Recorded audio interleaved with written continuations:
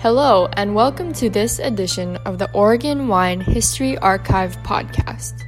The Oregon Wine History Archive is located at Linfield College in McMinnville, Oregon, and is dedicated to preserving and sharing the Oregon wine story. This podcast will share these stories through oral history interviews we've conducted throughout the industry. Please enjoy these stories. I'm Melissa Salrin, and I'm here with Rachael Woody. We're talking with Norm McKibben of Pepperbridge Winery at Pepperbridge on July 16th, 2014. So to start off, Norm, why wine? Well, I was corporate, which was heavy construction, for 25 years, and I was on the road. I was covering the whole country as president of the non-union side of Peter Kiewit Sons, and so I was on the road 5 days a week. We had a board meeting every Saturday, and the kids were growing up and leaving home, and they paid me too much. And so in 1985, I decided it was time to unwind and come back to the Northwest, because home office was Omaha for them. And I looked at La Jolla and Tucson, and my wife said, "You're going to Walla Walla." So we did. She was right. But I had no intention of getting in the wine business. The governor asked me if I'd chair state transportation, which is a volunteer job. I was chairing it when the I-90 bridge sank, which made me decide I don't want to do that anymore. But Mike Hogue came to me, and I'd known him before, and Mike said, "While you were gone, I started a winery. I need help." Well, I joined him at 30,000 cases, and we took it to 500,000.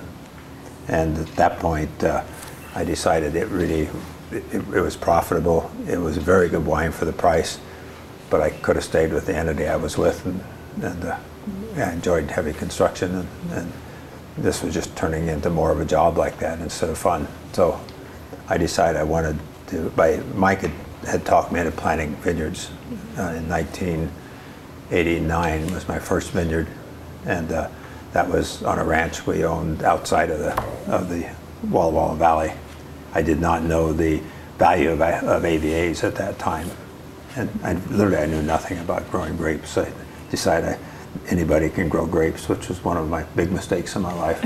And so I planted on the farm we own, and 9 years later, incidentally, I tore that block out, and my wife said, "You had your $250,000 PhD in grape growing," and I did. I'd spent a lot of money getting that far. That was in Waitsburg, right? Yes, it was. Yeah, up Whiskey Creek. Oh, okay. But in the meantime, in 1991, I planted here. In 1989, I and several others planted on Canoe Ridge, and out of that, the Shalom Wine Group joined us, and I became chairman of the board of Canoe Ridge for a period of time. I stepped down, stayed on the board, but stepped down from chair when I started my own winery because I didn't want a conflict of interest. And so I decided in 1990, I have to stop and think, 1997 early, that I wanted my own winery. And by then I had Pepperbridge and Seven Hills were producing, and I called on Tom Eddy, who was the last winemaker at Christian Brothers before it was taken over back years ago. And I'd known Tom. I used to spend a fair amount of time in Napa before I was even in the wine business, because I like the taste of wine. And so I called on him and used him as a consultant, and literally, between us, we designed the flow on this winery. We called an architect in to put it together, but I stole all my ideas. This winery is very modern, very up to date, but I stole the ideas from all over the country on it. So I don't know. I rambled there on your question. No, that's great. You're anticipating everything. So Virginia, was she from the area? Virginia is from Pomeroy, which is about 60 miles from here, but I met her here in Walla Walla. Oh, okay. My first wife died very young, okay. And I had 3 children, and Jenny had 2, so we merged families. Wonderful. Okay. There's no Brady Bunch either. Okay. Who were some of the other early winemakers, wine growers that you worked with? Well, when I came back here in '85, there was Leonetti, they called 41, and that was Baker Ferguson at that time, and who also was a good friend. And Rick Small, I was blanking there for a second.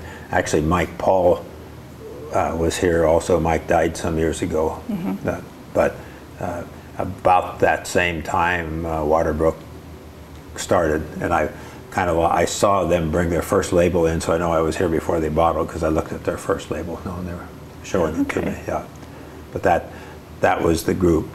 And as I remember, about 5 years later, by 1990, we doubled in size. There were 10 of us, and we thought we were really going great gun. But I think Canoe Ridge was number 8, if I remember right. And this was number 18. And at that time, we were the only winery south of town. We decided we were going to make a wine. This is naivety. So, but at the time, we said we're going to make a wine so good people will come to us. I shudder now every time I hear that from somebody. Well, I know Marty was telling us about of Lake Cole about trying to purchase grapes from you after you had planted, and he saw me picking some 2-year-old grapes off the vines because they slow down the growth on the vines, and nobody wants 2-year-old grapes. Well, Marty did. So he said, "What are you going to do with those?" I said, "I'm dropping them on the ground." I said, "Can I have them?" Until he made a little bit of wine out of 2-year-old grapes. He liked it, and the next year, Baker Ferguson and he caught me, and they said, "You know, if you would guarantee grapes every year from Pepper Bridge, we'll vineyard designate it," which was a big thing because my first vineyard, which is right here behind us, when I planted it in 1999, there were 40 acres in the whole valley, and they were scattered around through the valley. And that first block of 10 acres was 5 Merlot, 5 Cab, and it went in equal parts to Leonetti, to Woodward Canyon, Lake Cole 41, and Andrew Will. So I picked, without even knowing it, I picked kind of the creme de creme of the day. And people tasted their wines and wanted grapes, and I kept planting, and all of a sudden, all the assets I'd retired with, I spread out into other things. I could tell you too, they've all migrated back into one central area. Yeah. Well, so do you think your background as a civil engineer has impacted? I'm a civil out of Oregon State. I'm really a manager. Yes, I'm a registered engineer, but I spent all my time in management. Okay. Yeah. Okay. So I know that you were involved in, I know the AVA was established in 1984. Yes. And then you were involved in 2001 when it was extended. Chris Figgins and I actually ran the line that set the new, yeah. Okay, and so can you tell us about why you decided at that moment to do that? Yeah, it's on tape, and it's too late for him to do anything, so I can tell you. But what happened was in '84, when they applied for it, they asked for a big area, and the feds looked at it and said, "You only have 4 wineries, you can't justify that." So they gerrymandered it around so it caught each of the 4 wineries, and it just snaked around through the valley. It made no sense. And in the meantime, I think Pepper Bridge was in it, if I remember right at the time, barely. But we had some other vineyards and wineries coming on that weren't in it. And so I think if I remember right, there were about 6 or 7 wineries when we decided we were going to do something different, and about that number of vineyards. And at that time, we all packed a picnic lunch once a year and went and looked at each vineyard, toured together. And so somebody brought this idea up, and I said I'd be happy to help run with it. And Chris volunteered too, but we had 100% of the valley signed on, and it still took a couple of years on a lot of phone calls. But we got right down to the final point. I got to know the lady in Washington, D.C. that was handling it extremely well. She was trying to help us. And she called and she said, "We have a real problem. I just realized that one spot out of Dixie that you've claimed is outside of the Columbia River appellation, and you are a sub-appellation. You can't be outside the parent." And I said, "Well, there's a vineyard there. No, and the guys are starting a winery. We've got to have it in." And he said, "Oh, well, nobody will ever notice." And she changed the boundaries of the Columbia County, or Columbia Valley appellation. Oh. Was that Biscuit Ridge? Or? Yes, it was Biscuit Ridge. It was outside. Yeah. Oh, wow. That's great. I know that now we have the Walla Walla Valley Wine Alliance. Yes. And the precursor to that was the Walla Walla Valley Wine Growers Association. So can you tell us about those organizations and what kind of role they have played? I and a lot of others helped found the alliance, but I don't remember a Wine Growers Association. Maybe I must have been in it without knowing. I think that's probably the group that went around and right. Yeah. Right. It was never very formal, you can tell that. Okay. And that's the sense we've gotten from other people too. Yeah. People just getting together. It was friendly. I mean, and still are. All of them I know, and I have to admit, I chaired the State Wine Commission for 4 years, and I said, I think there was 170 wineries when I came on, and I said I'm going to meet everybody. And it took me 2 years to go all the way around the state. I never met everybody because they were starting behind me faster than I could go around. And finally, after 4 years, I gave up on that effort. But the same here in town. At that time, I still knew everybody very well. And now I truly have quite a few, and I'm ashamed of that, but I just don't have time to get out and meet everybody. Yeah. Right. Yeah, so you were chair of the Washington Wine Commission, and you were also a member of the Oregon Wine Board. Yes, I'm a founding member of the current Oregon Wine Board. Okay, great, great. The governor asked me if I would go on, and you don't really turn a governor down. David Adelsheim had been torquing on me, and I said, okay. He said, you have a 6-year appointment. I said, you have 1 year's notice. And that's the way I did. I went on a year to try and give him my thoughts, yeah. Wonderful. I didn't have a lot to do with founding it, honestly. I give a lot of opinions. That's good. Yeah. Well, I know, so in 1995 there were 11 wineries in the valley, and then by this year, depending on how you count, around 120 wineries, about 1,600 acres of grapes. Yeah, I just saw a list of the bonds, and the bonds don't necessarily mean wineries, but they're bonded to make, and it was very close to 140. Okay. But I think there's about 100 wineries open for business, and the rest of the group, however many there are making wine, but it hasn't aged enough to come to market, so it's actually growing that fast, which is scary. I'm not scared of competition, it's just hard to comprehend after, for years, because I had come off the wine commission, the press would ask me, what do you predict in Walla Walla for the next 5 years? And every year we'd make it in 2 years. Wow. And when the recession started, they said, what's going to happen? And there I bit my lip and said, I think we'll weather it okay. Well, we weathered it literally without, I mean, we lost a couple that just gave up. They didn't bankrupt. And we came through it actually growing, so. Wow. Yeah, which I would never have predicted. Yeah. I know that you are on the advisory committee for the Center for Enology and Viticulture at the Community College and College Cellars. And I was hoping you could speak a little bit about how having that center here has changed things for the Valley. But it had a lot to do with the number of wineries, because a lot of students come through there that decide they're going to stay here and make wine, or go to work for somebody to get a little more experience and then stay in the Valley to make wine. I'd say the current professors there are very good. We've had real good and like this, but the current are very good. And I see the people hiring, students coming out now. I think a rising tide lifts all ships, and so I hate to see somebody come out without previous experience, except a couple of years in school, and then jump right in and try to market wine. So I really encourage anybody that wants to hire them and give them a chance to learn what they're doing, because we cannot compete with Gallo up here. We're lucky to get high quality on 3.5 tons to the acre, 3.5 to 4 if you want to push it. Gallo can do 13 ton plus down, and we're not going to compete with Chateau Ste. Michelle, and I don't count that. I mean, Chateau Ste. Michelle has been a real boon to the Valley, or to the whole state, so don't get me wrong, but we can't produce like Hogue did and they did and compete that way, so we've got to have a niche, and it's got to be quality.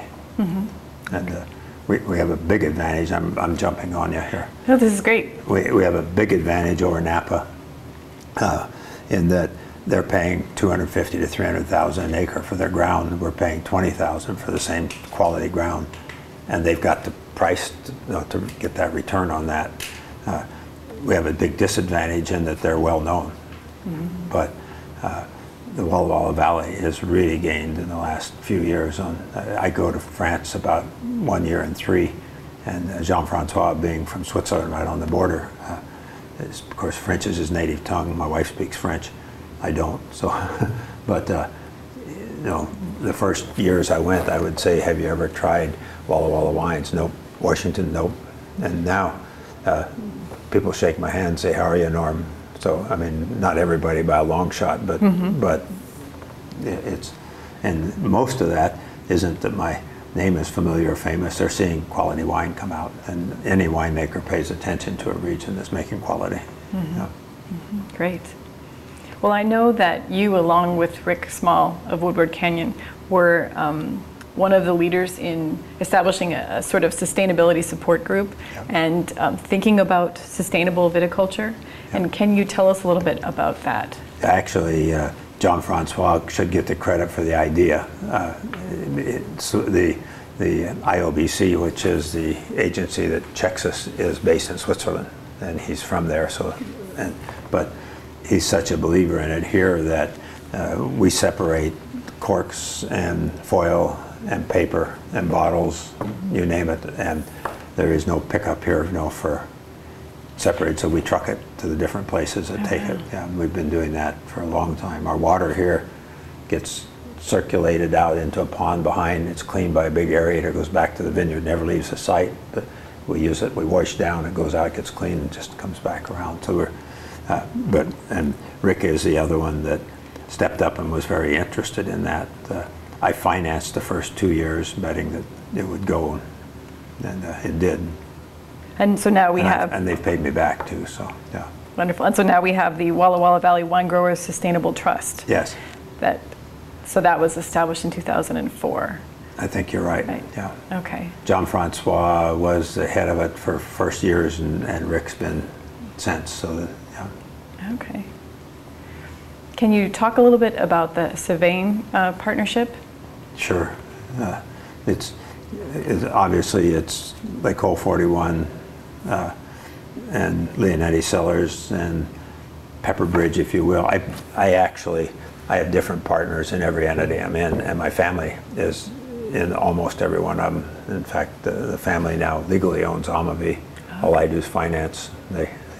So, but the basic of the three wineries, a partner, Bob Rupar, who is a executive VP at Nelson Irrigation, and I started buying ag ground as soon as I retired, and we luckily, because I'm not sure I was smart enough to know the difference at the time, we were buying always irrigated ground. Okay. Now irrigation is it's very much a key to whether you can grow grapes in the area. But so Bob Rupar also was a partner in this, and when we started, I bought the old original block of Seven Hills, which was 24 of the original 40 acres in the valley in 1994 from Doctors Hendricks and McClellan. And a very foolish move on both our parts. We agreed that rather than change any names, that I would call that original old block Seven Hills Vineyard. They would call the winery Seven Hills Winery. We've got mixed up with each other ever since. And there's no way now that both names are known to a point you can't make a change. I mean, right. Can't afford to make a change. And I got it because I was farming 100 acres of apples and grapes right beside it, and Dr. Hendricks actually owned the ground. Dr. McCullum was a partner with him in the vineyard, and Dr. Hendricks shared an airplane with me, so we were pretty close. And he said that he really wanted or needed, however you want to put it, to sell some of that ground, but he did not want to kick his son Scott out of his house, and that's 160 acre zoning. And so the way he could get around that, and the only way, was to do a boundary line adjustment with me. So you can move a small parcel into another parcel as long as both of them stay over 160. And so I said, that's fine with me, you set the price. So there was never any arguing. He set the price, I paid it, and we moved in. Well, in '96, we saw 21 below zero for 3 days, and my investment didn't look too good. We did, however, get about 20 pounds of grapes from some ends of some of the vines that were under the snow, and didn't kill, which was amazing because I thought everything was coming down. And if you look out in front of the tasting room door as you go out at the Bronx, that is one of the actual vines. I mean, the model was one of the actual vines, and you'll see a big split down the side because it was 21 below at night, but in the daytime temperature had come up 50 degrees, the sun was shining, and there was snow, and it was reflecting like a reflector like you used to get a suntan. But so the sap came up, and then it would be a 50-degree instant drop, and it just split things open. Wow. And it was still living, but it only, in a diameter about that much, it probably has that much good wood in it. No, but it was enough that it was still doing grapes. So wow. then the piece of ground that is the current large Seven Hills vineyard came up in bankruptcy, and I made a deal to buy it off the bank. And about that time, Marty Clubb came to me and said he'd like to be a partner. He was buying grapes from me. Gary Figgins was buying grapes from the old block. He came and said he'd like to be a partner. And Bob Rupert said sure. And so we opened that vineyard and planted most of it in 97, 98, and 99. And then a few years back, the LDS church owned the ground above us, actually surrounded us, but the bad part, they were uphill from us, and when their farmer made any mistakes with pesticides or herbicides, they drifted down on us. And so I had tried for quite a few years to buy that piece of ground above us. And I had an office in Salt Lake City, so I'd worked with the church quite a bit. And I knew that this was a welfare farm, so they changed managers every 2 years. Okay. And so every 2 years I went to the new manager and asked if I could buy the farm, and they said, what are you going to do with it? I said, wine grapes. And there's no way, no, we're not going to allow wine grapes. And so I finally found a manager that did not want to be living up here. And he said, well, make an offer. And I said, I just want that 100 acres. He says, all or none, which was, I forget the amount, but roughly 2,000 acres. And I said, it'll be cash. He said, I know we can do business. And so I called the partners and said I did something really dumb. Would you like to join me? And everyone said yes without asking me what I'd done. So that's how Sylvain came about. Wow. I was quite sure they were going to join me, but yeah. But they had a choice. Okay. And then we put a lot of money, like $12 million, into developing roads and wells and what have you. And a longtime friend was president of the Westchester Group out of Champaign, Illinois, and they are the largest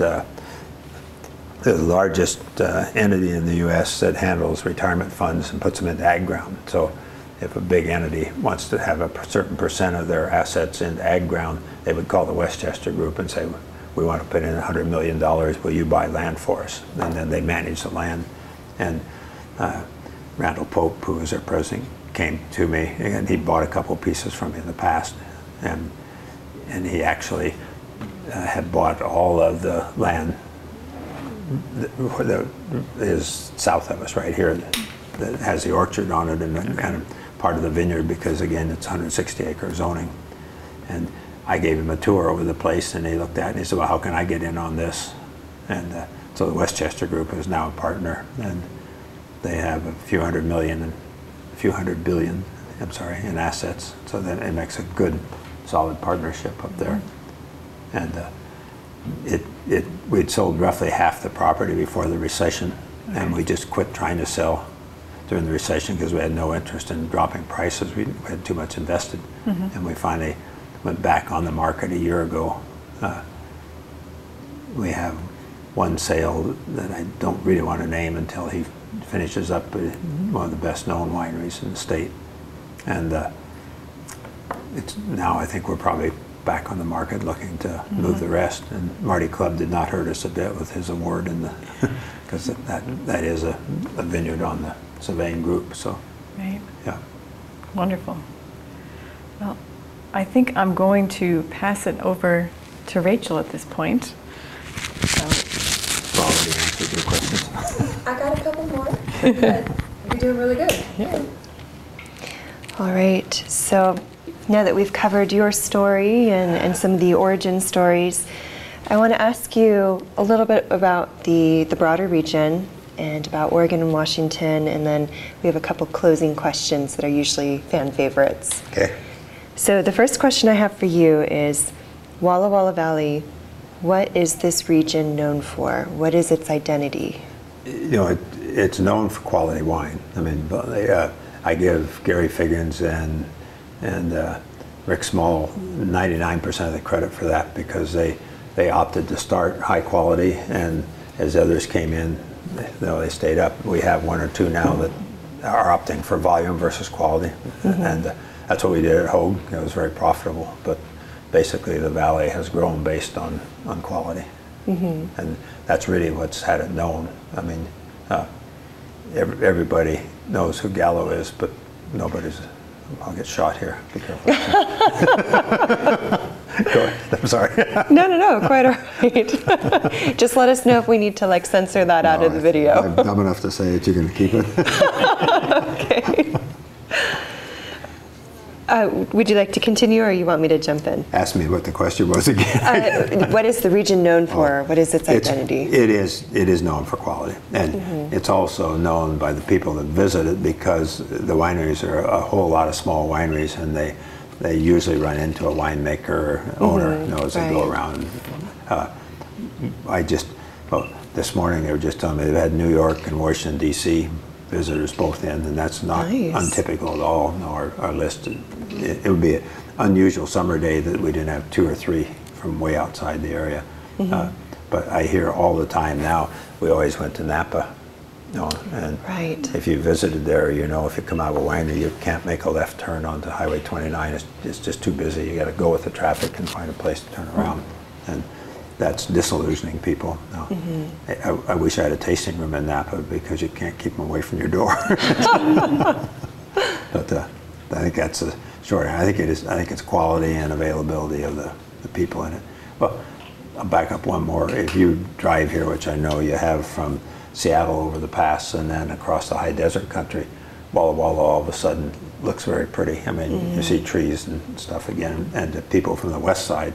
I've grown used to the east side, but people from the west side, they really notice that lack of trees, and all of a sudden it's a pretty spot. And it's the oldest town maybe in the Northwest. I know 1890 census had us at like 3,600 people, in Seattle 3,400. And the territorial governor was here. So it's got a history, and that fascinates a lot. Well, Whitman College has been there for 110 now, or 1883. Okay. Right, so. Yeah. And the seminary was there before. That's good history. Yeah. So I think that would summarize why I think it's become well known. What have been some of the strengths and challenges of having a cross-state AVA? None, truly. No challenges? No, there truly aren't. You could say it's a challenge that really never bothers us, but of course if you move a crew member back and forth, he's got an extra tax return to file. I have a tax return to file because I'm an extra because I'm in both states. But no, we totally ignore the state line. And in about 2 weeks, the Oregon Wine Board is coming up, and they're going to meet in Milton Freewater, and they've extended invitations to all the people up here to come down and drink wine with them and get to know all of them. So, and I have always pitched when I was on the Washington Wine Commission, the Oregon Wine Board, we should be marketing as Northwest. Yeah. Because I ask people all the time, who's closest to Canada, New Jersey or Delaware, and very few people, they guess, but very few people know. Back there, and I do a lot of time on the East Coast back there, it's the same thing between Washington and Oregon. They know we're out west, but they don't really know. My brother-in-law was in the hospital for quite a while, and I was visiting him and got to know the doctor, saying hello to him. And I said, I'm heading home. And he says, yeah, you live out west, don't you? I said, yeah. He says, is that Chicago? So, but to them back there, we're clean water, clean air. We have wild Indians yet. I mean, there's no question in their minds on that. But we are an entity as Northwest and not as Oregon or Washington. So I'm on my lobbying horse here, but no, please continue on the lobbying horse. That's kind of what I'm interested in, especially as the Oregon representative of Melissa and I's partnership. Is what is that relationship like? Well, we have virtually no competition between the two of us. I mean, grant you, Medford area, Ashland has some very good Bordeaux wines, but the bulk of Oregon, and Oregon is known for Pinot Noir. My first vineyard, incidentally, it was Chardonnay and Pinot, and it was clones out of Dijon, and when I tore it out, I realized that we can grow some pretty decent Pinot, but you can't sell Pinot from Oregon. I mean, from Washington, because that's an Oregon one. And I have people talking to me every once in a while, can I grow Pinot Gris? And the same thing. It's they envision this hot country, which it is, so I should be able to get real high tonnage, which I might be able to. I don't have any interest in growing high tonnage, so I don't think that helps the reputation at all. So, but that's probably my pitch there. Excellent, I like it. So we talked about Oregon and Washington and the AVAs. I'd like to get your thoughts on, how we talked about how much it's grown since when you started to now. Yeah. Where do you see it going? A projection, if you will. I don't see it stopping. I tell people that ask that I think if you come on right now, in another 20 years, you're going to be one of the early people. Yeah. Not one of the pioneers. Gary Figgins' explanation of a pioneer is somebody that has arrows in his back. He's out front. But you're going to be recognized as one of the early ones. And we're about the stage right now that Napa was in about 1970. In 1961, I was working on the Transbay Tube. It's my first job out of school with Kiewitz, and I used to go up to Napa and I found 6 wineries, and I was talking to the winemakers at those 6, and they're all named wineries. And then I didn't get back there; I couldn't afford to, and they had me working. The family was growing, but when the Chalone group joined with us on Canoe Ridge, I started going down on a regular basis, and in the early to mid 70s, it was just very comfortable there, like it is here. You weren't crowded. I don't think we're going to get there. And I used to see signs on the bumper stickers, "Let's not be another Napa," but they have San Francisco, Oakland, Sacramento. All you can drive to Napa from any of those for lunch if you want to, and Portland and Seattle, you're going to spend at least 2 nights. You're going to come over here and spend a night, do some touring, and spend another night. So I don't know what the limit is in town or what it can hold. I think we're getting big enough that we're going to get a lot of help from the planning people, because they have to step in anytime they see something going on and the restrictions start coming. And you've seen it in the valley where I left. Yes. Yeah. And we had to fight it. We had the wheat people saying they did not want us to develop Sylvain because it was going to take ground out of wheat if we split up the acreage. They couldn't afford. And I don't argue that with them. I don't think it'll go back into wheat. As a matter of fact, they were paying us not to grow wheat on it when we split it up. It was in fallow ground. But I don't think wheat's necessarily the best use for it either. And Marty pretty well proved that with what he made there. So, but I don't know how far it can grow. I have high hopes that somehow Milton Freewater can get on board with it. They are getting enough wineries now that people will drive down. With 1 or 2 wineries, you had no hope people came to taste wine. They were going to spend an extra hour going each way. No, but if they can go down there for a day, there's some pretty brave souls down there trying to make a living with their winery right now. But most of them have tasting rooms up here. Yeah, but I think it will grow into that area as far as the wineries. Walla Walla's got a big head start on motels and restaurants and so on. I don't know if that will ever spread down that far, but I would not be surprised to see a couple hundred wineries in this area. I think it's going to start getting crowded somewhere in there. Right. And it's as long as we're trying to make high-end wines, it'll work, but pretty quick. The biggest thing is going to become how happy you make the people in the tasting room when they come in. You're selling pleasure. When you get 50, and there are easily that many very high-end wines in the valley, you have trouble remembering where you visited even. And if you had a real good time, you remember that. So I think it's gonna, you've got to have the wine, but I think it's going to shift to pleasure. It's about as much prediction as I can give you. That was pretty thorough, actually. Thank you. With all of the experience that you've accumulated, what would your advice be to a new winemaker coming on the scene, or what was some of your lessons learned from this? You've got to have financing. If you're coming on, well, I lay it on. Here's my advice to people coming in. I talk to a dozen or so a year now that are serious. One, either go to work for another winery, or go through school, preferably a 4-year course. But none of these people coming in they just aren't going to go to a 4-year course. And if you can't do all that, and if you don't have a very good palate, hire a good winemaker. And I'm serious on that too.